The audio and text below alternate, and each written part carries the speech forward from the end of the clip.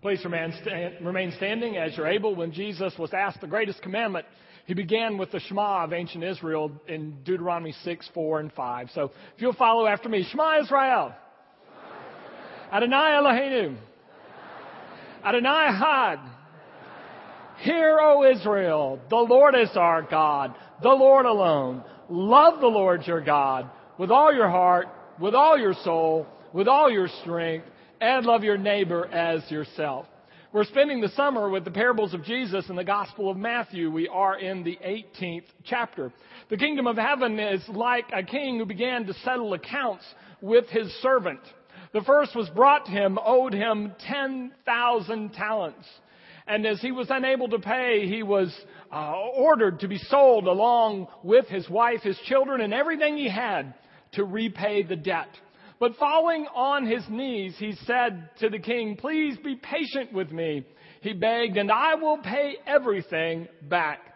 In pity, the master forgave or canceled the debt and let him go. Then the servant went out and found a fellow servant who owed him 100 denarii.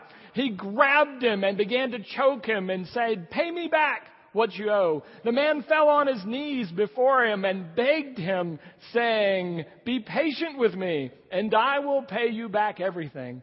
But he refused and threw him into the prison until he could pay the debt. When other servants heard what had happened, they went and told the king all that had happened.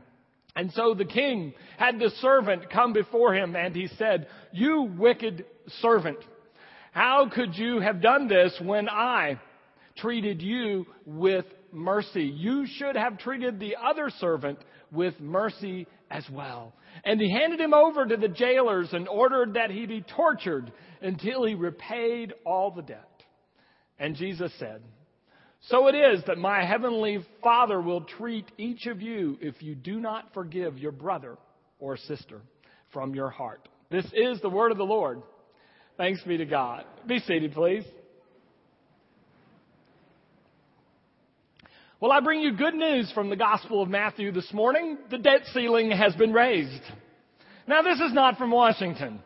This is from Matthew, but the story is about a man who had a tremendous debt, 10,000 talents. It's just hard to even guess how much that might be. It's like a gazillion dollars. Josephus tells us that even in his prime, King Herod the Great only raised 900 talents annually in taxes. Less than 10% of tax on an entire country is how much this man owed. An astronomical debt.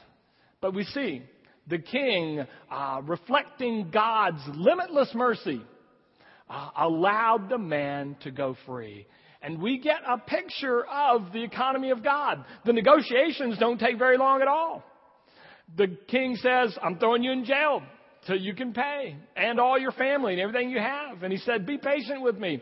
And the king says, "Okay," lets him go and cancels the debt. And in this parable, we get a picture of what I would call God's economy, the way things work. One of the things that they did in Jesus' day is they used the word debt to talk about our sin. So when we talk about a debt ceiling here, we're talking about the level of sin that is covered by the mercy and grace of God. And I get a picture in this parable of the way God's economy works. It seems like it works in sort of three movements. The first movement is this, that we recognize we are hopelessly over our head. We are hopelessly in debt because of the sins that we have committed. Since we're quoting John Wesley today, I looked to see if John Wesley had a recorded sermon on this text, and I couldn't find one. But I found him in another sermon talking about this text, and he said, "In the same way that the wicked servant cannot hope to repay the king, neither can we hope to repay God for all of God's mercy." And I think that's an accurate summary, that we come before God with our own debt and sin, and we have to recognize we're over our head. The second movement is then we accept the mercy, the cancellation of debt that God offers. That one of the ways the early church used to picture it is like this, that God's love is like an ocean and our sin is like a pebble. And no matter how big that pebble is, it is always overwhelmed by the love of God. And so the first thing is recognizing our debt. The second thing is swimming in the grace that's offered. But there's a third movement in this parable, and that is taking that mercy and grace and forgiveness of God and extending it to other people, so that what God has done flows through us and flows generously to others. This is no trickle-down theory of economy. This is God pouring great mercy on us and expecting us to pour great mercy on others. But something happens in the story, and the kingdom economy is stalled. It slows down to nothing. Well, what happened? A man who had been forgiven much refused to forgive even a little. I can't even begin to compare 10,000 talents to 100 denarii. 10,000 talents is the gross national product. 100 denarii is what a laborer might make minimum wage over like a 3-month period. They're just hardly any comparison. But it stops there. And the economy slows to nothing because the man refuses to forgive. Now, why did he not forgive? I don't know. The parable doesn't say. I've got some guesses. And part of my guess is when Jesus said, "So my heavenly Father will treat each of you if you do not forgive your brother or sister from your heart." It indicates to me there's some sort of heart issue going on. And I just wonder if the guy on the ledger sheet has been forgiven, but in his heart he really hasn't accepted it. That it's never made, that information of his forgiveness and that experience hasn't made from the head to the heart. It just didn't get there. And so perhaps he's still struggling with a life that he's made. I mean, how do you get $1 gazillion in debt? I mean, he's messed up his life. And one of the things I remember Fred Craddock once saying is that people who are at war inside themselves usually make a casualty of everybody around them. So I think when you struggle with your own life and where you failed in that, you tend to be harder on other people. Another theory goes this way. When we find that our lives are out of control, we look for some way to set control on another person since we can't even control ourselves. This guy's debt in his life has gotten way out of control. And so in order to try to get something in order, he grabs a servant who owes him very little by the throat. I don't know. The Bible doesn't say how he got here. But it does say very clearly in this parable what the results are of failing to forgive. We find this man imprisoned. And you might say, well, the king did it.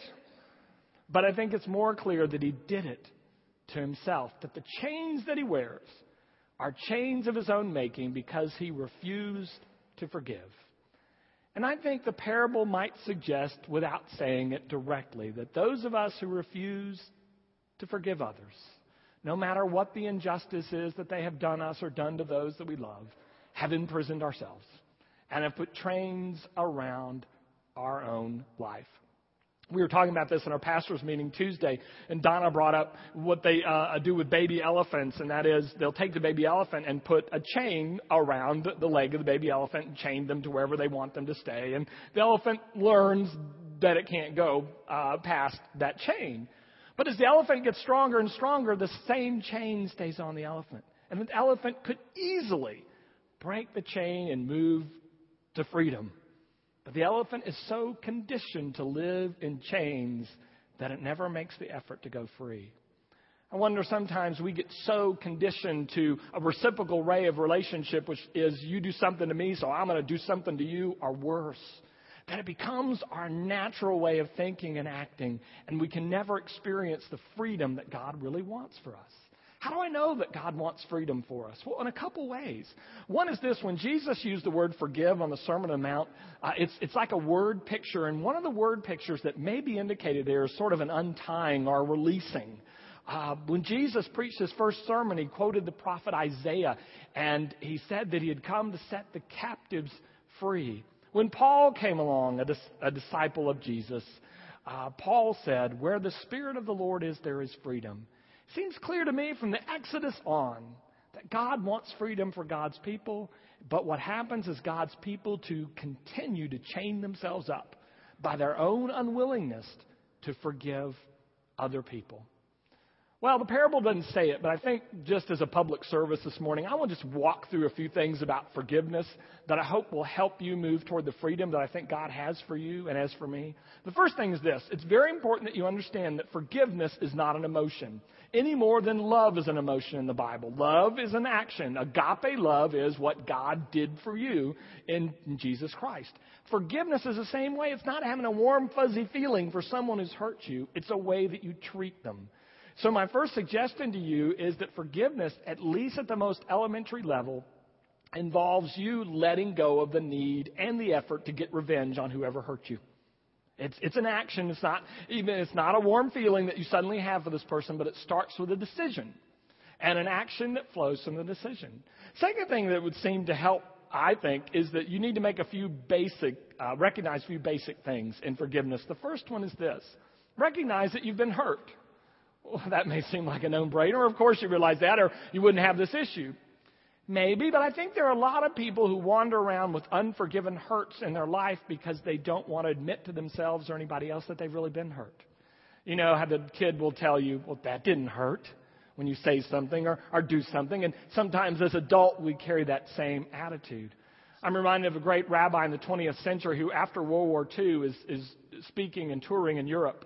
And a former Nazi soldier comes up to him and says, Rabbi, he says, will you forgive me for what I did in the war? And the rabbi said, I can't. He said, I wasn't at Buchenwald. He said, I wasn't at Auschwitz. I wasn't at Dachau. He said, I was in Cincinnati. He said, others who suffered the hurt and their families have to forgive you. Now, whether or not you agree with what the rabbi said, I think part of what he's saying is this: that in order for there to be forgiveness, somebody has to be hurt. And so you have to recognize clearly how you were hurt. So I think it starts with that recognition. Can you articulate that? Can you admit that? Then secondly, but can you admit that the person that hurt you is a human being and that humans basically make mistakes? Humans run up debts. Humans make errors because we're not God. Human beings are infallible. They have bad days. They have bad months. Some have bad years or even a lifetime. They make poor decisions. They don't think through things when they're scared. They get seduced by things that shouldn't seduce them. They make mistakes because they're not God. Henry Nouwen, the late Henry Nouwen, his definition of forgiveness is when we allow another person not to be God. Can we just recognize that person is not perfect? They're not made to be perfect. Perfect is not something they're going to get to. They make mistakes. For whatever reason, they made a mistake and hurt us. And then I think comes a recognition that, well, quite honestly, I make mistakes too. I'm a debtor. I'm a debtor, and I think John Wesley's right. If I look at this parable accurately, I'm not the guy that owes the 100 denarii. If I look at this parable accurately, I'm the guy that owes 10,000 talents. To recognize that there are people who need to forgive me for what I've done is an important step. That we all make mistakes, and, well, actually, I make mistakes too. And then I think we move toward making an effort to give up wanting revenge on another person. To quit trying to punish them or have them be punished by someone else for what they did wrong. Can we begin to actually actively pray for and will their blessing? When we pray for them, we have been praying perhaps that God would ruin their life, destroy their life, bankrupt their business, make everyone who knows them hurt them as badly as they hurt us. Can we move to more Sermon on the Mount praying? While we pray for those who persecute us and we love our enemies. Now, this obviously is not easy, or Jesus wouldn't have even talked about forgiveness. But can we make a step in that direction? And I believe after we pray for a person and will them to be blessed over time, what's in our head for forgiveness may actually make its way to the heart. I don't think you can forgive and forget, at least not right off the bat. But you'll never get to forget if you don't start with a forgive. With the giving up the need for revenge and maybe actively beginning to ask God to do something good in that person's life in spite of what they did to you. There's a parable. Now, whether it was around in Jesus' time is open for debate. It's a rabbinic parable but I'm going to tell it to you anyway. It's a parable about a master who loaned a lot of his servants money. And then one day, one of the servants came to him and said, Master, I remember I owe you money, and I need to pay you. And according to the parable, the master said, why did you remind me that you owed me? I had already forgotten all about it. And the rabbis wanted to suggest that God was like that. That God is in a place where God remembers our sins no more. Can we move toward that place in slow and halting steps with other people?